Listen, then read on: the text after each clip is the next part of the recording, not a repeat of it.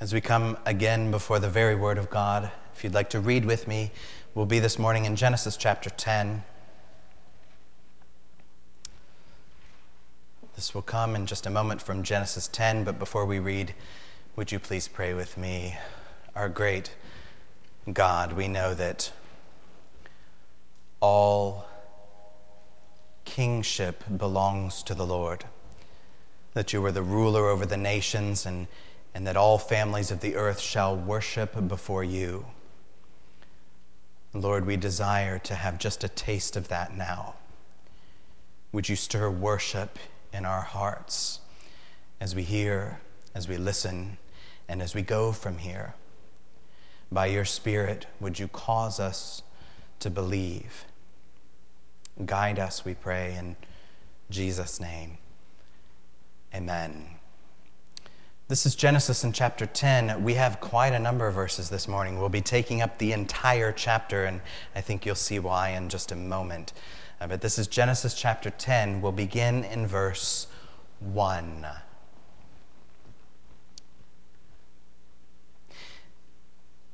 These are the generations of the sons of Noah, Shem, Ham, and Japheth. Sons were born to them after the flood. The sons of Japheth, Gomer, Magog, Madai, Javan, Tubal, Meshech, and Tiras. The sons of Gomer, Ashkenaz, Riphtah, and Togarmah.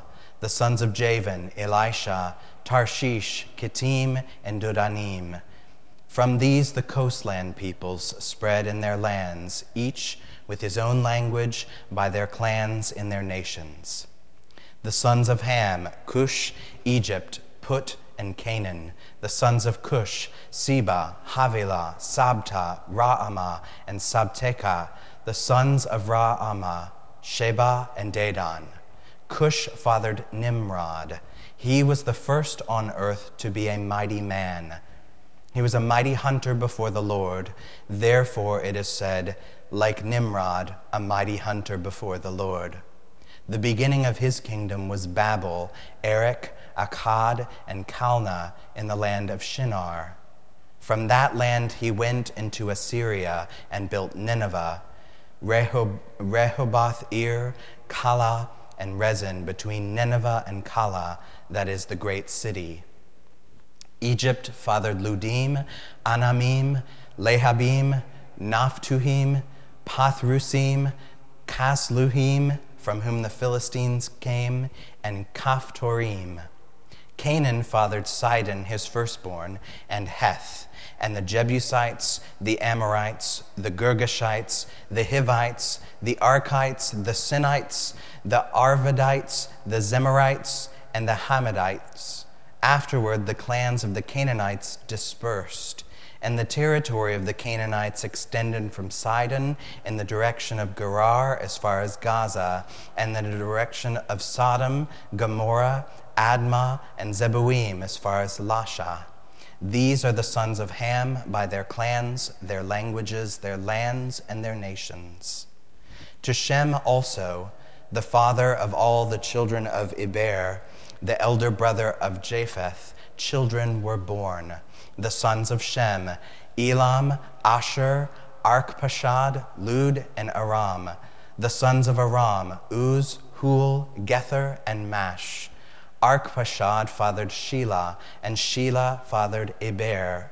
To Eber were born two sons.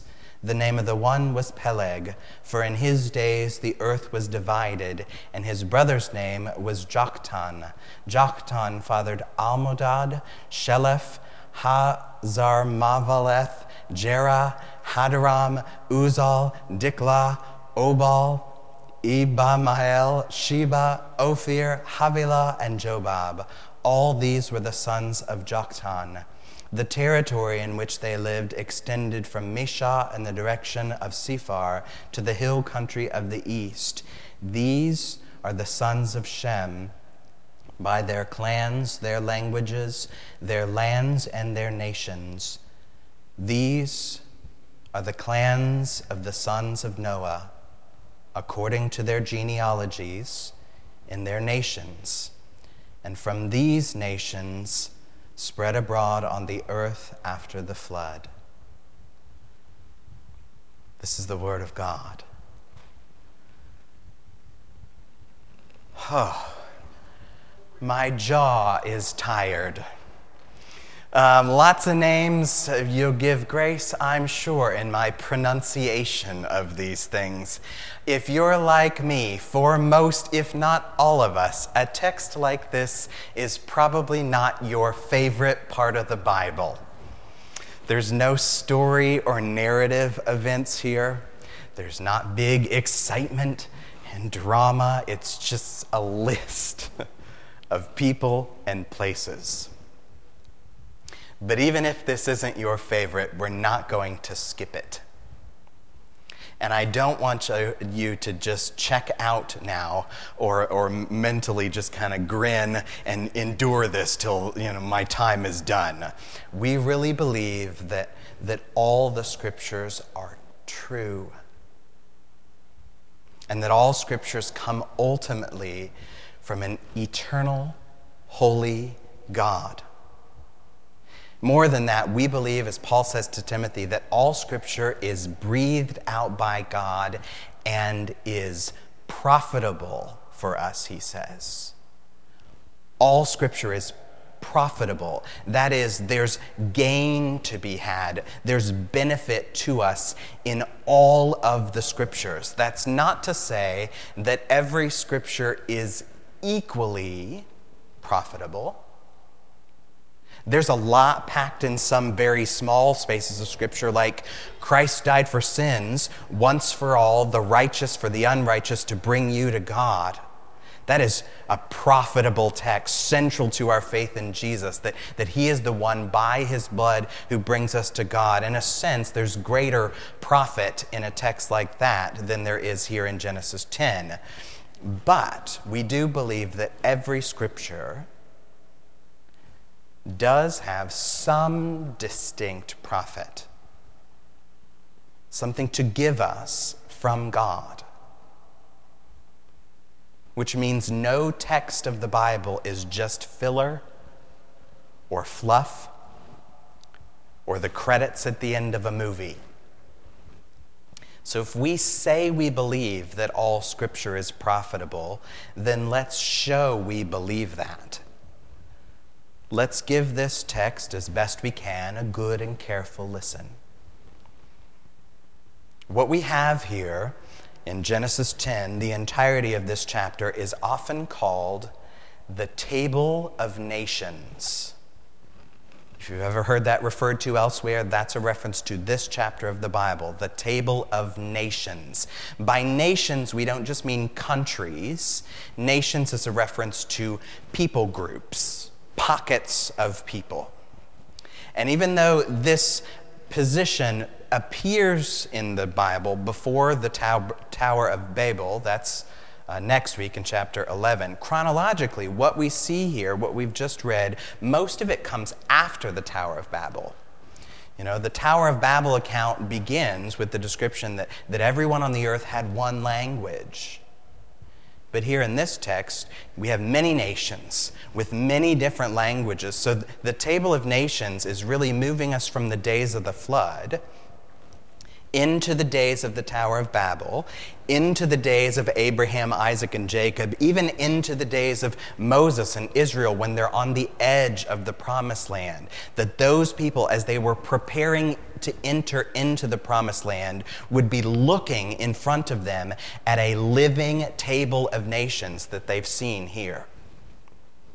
Now, the Table of Nations is not just something that belongs then in a file cabinet or some sort of PowerPoint presentation in an office. This isn't something that just gets typed up on a spreadsheet, some report of names. This is really a genealogy, a living bundle of people, the generations of the sons of Noah, it calls itself at the beginning. And genealogy, I know, has become a little bit of a trendy hobby in some circles. It's fine, that's great, that's good for what it is, but this is not Ancestry.com. This is not something where you scan through looking for your own name to see if you're related to Abraham Lincoln or someone on the Mayflower, as cool as that might be. Nor is this something like 23andMe, if you know what that is, where you look up your genetic heritage and you see that you're 23% Irish and 19% North African. Those are different things.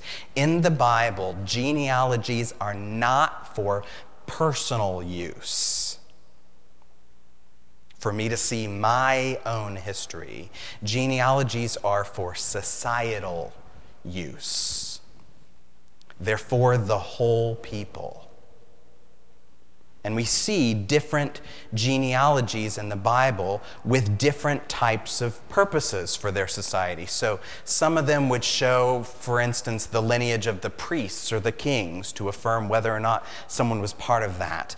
Some of them are to make census for militaries and tallying things up for war. Some genealogies are to show how God's covenant continues from one generation to another down a straight line. Most of these come in the form of what we call a linear genealogy. These are the most common in the Bible. In fact, we saw one not too long ago. If you've got your Bible still open, you can flip back just a few pages to chapter 5, where we looked at the generations of Adam. And it followed a single line from Adam through his son Seth and his son and his son and his son on down to Noah. It's a chain, a linear genealogy. We're going to see another one of those fairly soon in chapter 11, the generations of Shem, which are also one line from Shem, the son of Noah, to Terah, the father of Abraham. Linear genealogies come in a clear chain from point A to point B. But this is not linear. There's not a chain here. This is what we call a segmented genealogy. There are clear beginning points, but there's not a clear end. It just branches out like a grapevine with winding tendrils. And inside of this grapevine of genealogies, there's a few individual grapes that are noteworthy. There's the guy named Nimrod, which just sounds like an unfortunate name, but there's the guy Nimrod who's called the mighty man, the first of the mighty man, and we're told that he's the source of the kingdoms of Babel, or Babylon, and of Assyria, who are the great enemies of Israel. We also see not just Nimrod, there's some showcase of the guy named Eber, a descendant of Shem, which if his name doesn't sound familiar, that's all right, but Eber is the origin of the term Hebrew. So all the Hebrew people of God are ones who have come from the line of Eber. At any rate, the table doesn't focus a lot of time on these individual grapes. If it does, it just kind of mentions a few things and then moves on by. It's mainly showing bunches or clusters of people, which is why it's not called the table of persons, it's the table of nations. Now, the table of nations lays out these nations in a very ordered way. It's not a chain getting from point A to point B, but it's also not a junk drawer either, where we're just tossing out names, wherever they fit. The table is really structured, built around the foundation of the three sons of Noah, Shem, Ham, and Japheth. They're mentioned at the beginning and then throughout. It's an account of each of their generations as these three sons move from the epicenter of the ark and then spread out over the earth. So in general, Japheth, his line moves north and west. I don't know how to do that. North and west to become the coastland peoples around Greece and Europe. Ham's line moves south and west to be the people around Egypt, the Arabian Peninsula, and Canaan. And Shem's line stays kind of central and moves a little to the southeast and moves mostly into the Persian Gulf. Each of these three sons that are outlined in the text are outlined differently in the table, but they all end with almost the same phrase. We're told in each of these bundles, these are the sons by their clans, their languages, their lands, and their nations. Their clans, their languages, their lands, and their nations. So these diverse nations that spring out of these three sons don't just produce identical groups of people in different places.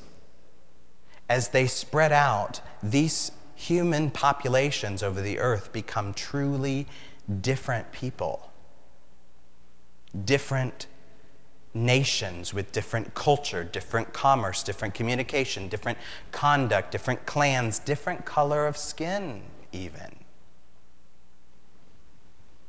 The Table of Nations doesn't, comment about the specifics of the differences, nor does it say what's good or bad about the development of the different nations. It just follows the growth of the grapevines as they spread out. And it's going to set up some context for the rest of the Bible to understand the social dynamics between the nations. Now, that was a lot of technical stuff. If I lost you, come back. How does this text then profit us? It would have been helpful in their day to understand the context around them, but we're not in that context, we're in our own. How does this text profit us? The Table of Nations shows us two twin truths. These two things are not earth-shaking, maybe even not that new to you, but they're significant to know and to hold together. The two truths are these. One, that every person is united in origin. Every person. Everyone is somehow a son or daughter descended from Noah. That's the first. And the second is that every person is divided according to land, language, clan, and nation. So every person is in one sense united and in another sense divided. Both of those things are God-ordained realities. The Apostle Paul, when he's in Athens, speaking as a Hebrew to a bunch of Greek people, says it very concisely to them this way in Acts chapter 17. What verse am I looking for? 25. He says this, God gives to all mankind life and breath and everything, and God made from one man every nation of mankind to live on the face of the earth, having determined allotted periods and the boundaries of their dwelling place. So we are all one man of many nations. Each of us has a shared identity as humanity, but also a distinct identity in our nationality. There are some places where that's pretty clear to notice. If you were to hop on a plane right now and fly off to, I don't know, where are you flying off to? Take a long flight to Kenya, say, okay? You get off the plane at Kenya and you're going to notice right away, I might be of one man, yes, but this is a different nation. I'm going to see different customs, different social dynamic, different speech patterns, hear different language spoken. But we're not just talking about different nations in reference to countries. That's often easy to see. Even within the U.S., Hannibal, in one sense, has a different national identity from, say, St. Louis, or Boston, or Atlanta, or San Francisco. It's not just about cities either. We can go a step further than that. Right now, in our small church, within the walls of those who are sitting here in this moment, we are one man and many nations. We might look similar in some ways, but our last names reflect the different clans that we come from. We all live in different lands. Some live in the countryside, some live in the wild city. And even though we all speak English, there is a sense in which we speak different languages. Different generations don't always understand the terms of one another. We are one man of many nations, and it will grow us in wisdom and holiness if we're able, by God's grace, to hold those twin truths together, one man and many nations. This has lots of implications for us, but I want us to think about how this plays out in two particular areas of our lives, and then we'll wind down and be done. I want us to look at how this applies in areas of tribalism and areas of racism. This will be easy, right? Tribalism and racism, let's unpack those a little bit further. Tribalism is the grouping of people into distinct tribes or groups. Tribe just means group. And the Bible is not opposed to groups like that. In fact, that's often a good thing. The one nation of Israel, for example, is one nation, but they're also subdivided into 12 tribes of Israel. And each of those 12 tribes is even further subdivided into smaller family clans. That's a blessing from God to them. So tribes can be grouped around things like family history, but they can also be grouped around some other particular shared interest or affinity. So maybe you've heard of the phrase, you got to find your mom tribe. Sometimes hear some talk about that there's some solidarity in finding another parent with kids of a similar age so that you can maybe vent together or compare circumstances and you kind of go through momming together in your mom tribe. Maybe you have a tribe around your sports team. There's some sort of mini national identity that's often built around athletics. Or there might even be something like a prayer group, say, that if the same people were to meet over and over and over and over for the purpose of praying, they would develop a sort of tribe. Each of those things could be a great blessing, a good thing from God. Tribes in many ways can be good, but there is a type of tribalism that crosses into sin. And that is when a tribe creates a hostile division between us and them. A hostile division between those in the tribe and those outside of the tribe. We see this toxic tribalism most reflected in our American politics. You choose the red tribe or the blue tribe. And whoever's in the other one is your mortal enemy. Say some. And the rhetoric that comes out of both of these tribes makes it seem okay or good even to speak about people from the other tribe with disdain, with hate, with arrogance, even as if those other people are the stupidest scum of the earth. And there should be no place for that in Jesus' church, to hear those things out of our mouths. So this doesn't mean we have to put on a fake smile and pretend that everybody agrees about politics. We know we don't. It's good for us to think, to wrestle, maybe even to connect with some sort of tribe of others that have some common goals and perspective.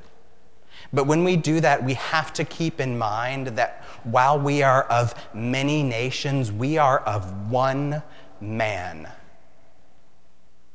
So whatever tribe you're in, the person in the other tribe is a fellow son of Noah. The person in the other tribe is still in some sense your brother. someone who is also blessed by God just as you are, who also bears the image of God just as you do. So whatever you might do with someone else from a different tribe, do not dishonor him. That is dishonoring to God.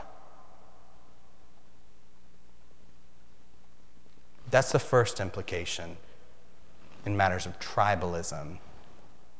This also has implications for racism. Race is not a term that we find directly in English Bible. It's got a cultural definition that sometimes changes depending on who you ask, maybe sometimes blurs with what we call ethnicity. I'm not going to attempt to define race. I'll leave that to other people. But if you go anywhere to fill out a form, a hospital or the DMV or your insurance agent, you're on that form, you're likely to be asked to mark a box called race.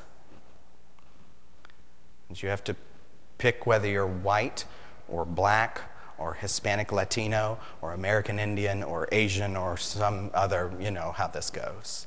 And we all recognize that those terms can be fuzzy, flawed, oftentimes even. They're problematic in some ways, especially if you don't neatly fit into one little racial box.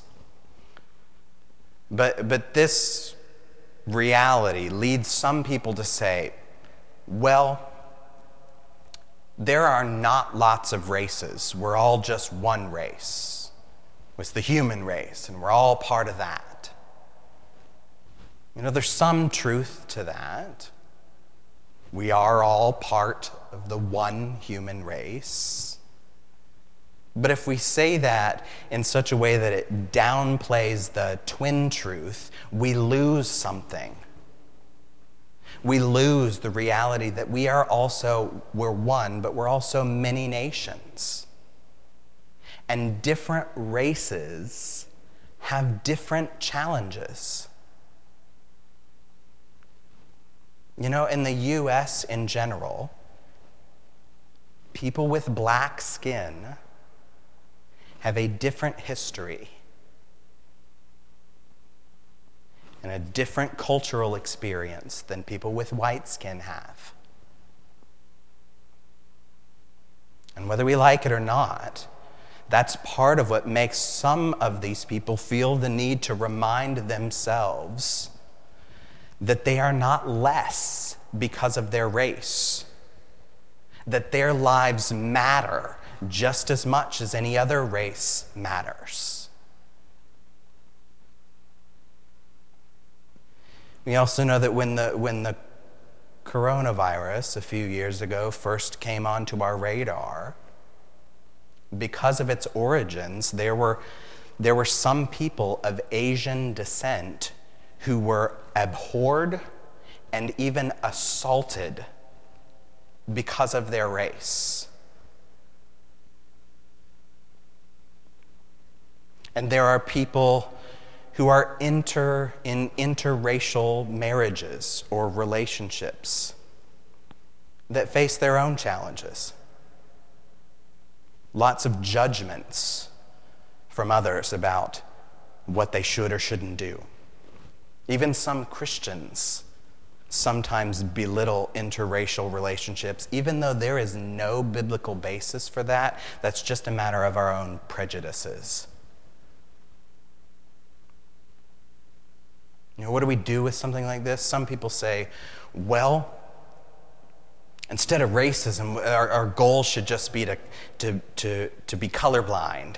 That is, we're going to ignore or disregard race. But that's not what the Bible calls us to. The Bible calls us to a lot of things in regard to race. It calls us to get rid of any idea that one race is superior or inferior to another.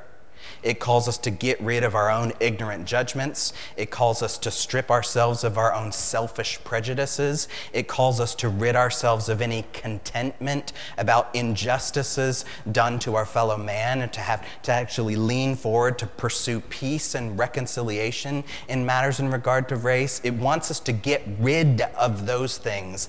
But the Bible doesn't want us to get rid of race altogether.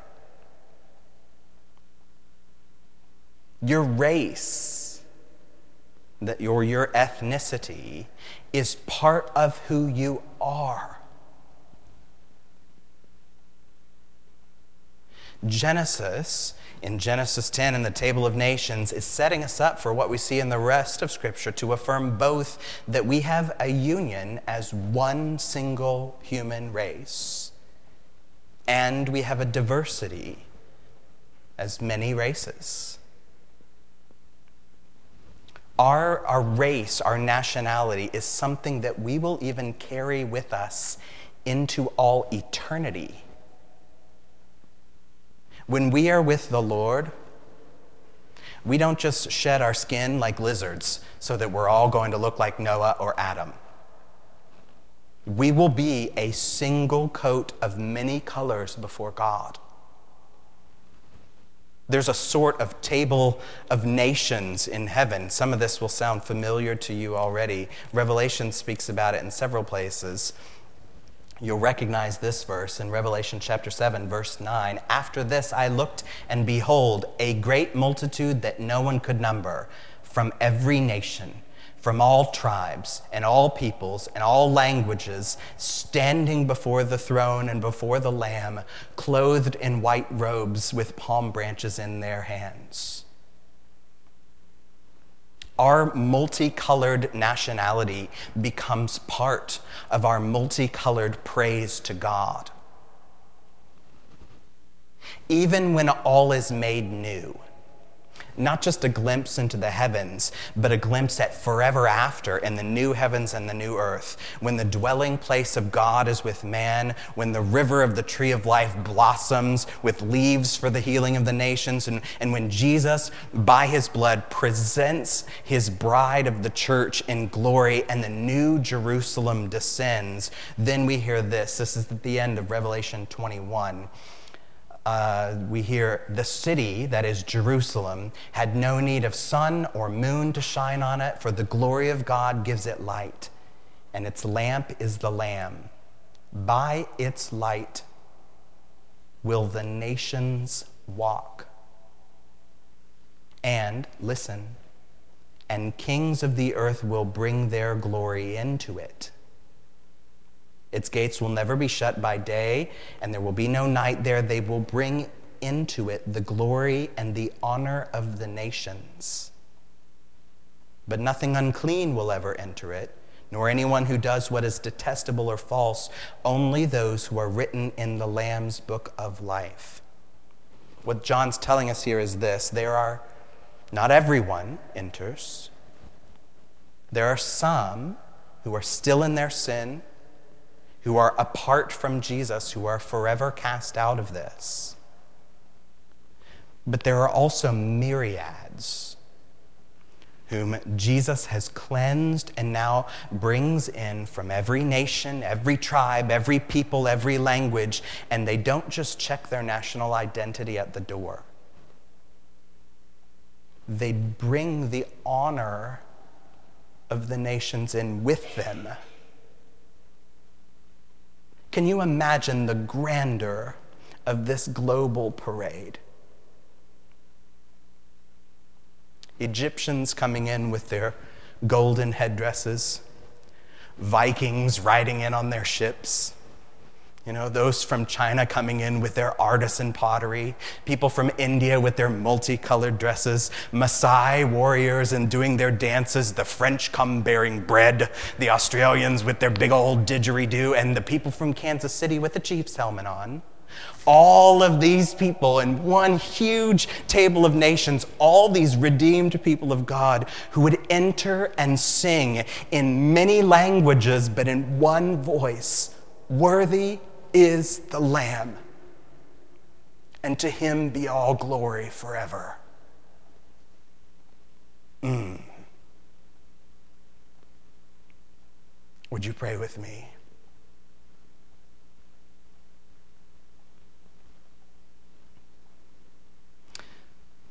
Lord, would you press this upon us to remind us that as your creatures, mankind whom you've made, we are one and many. Help us to honor you in the midst of that we would lean into these things in a way that serves and honors you. By the power and grace of Jesus, would you transform us to put aside sinful racism or sinful tribalism and to give you the praise that you deserve on the earth. We ask this in Jesus' name. Amen.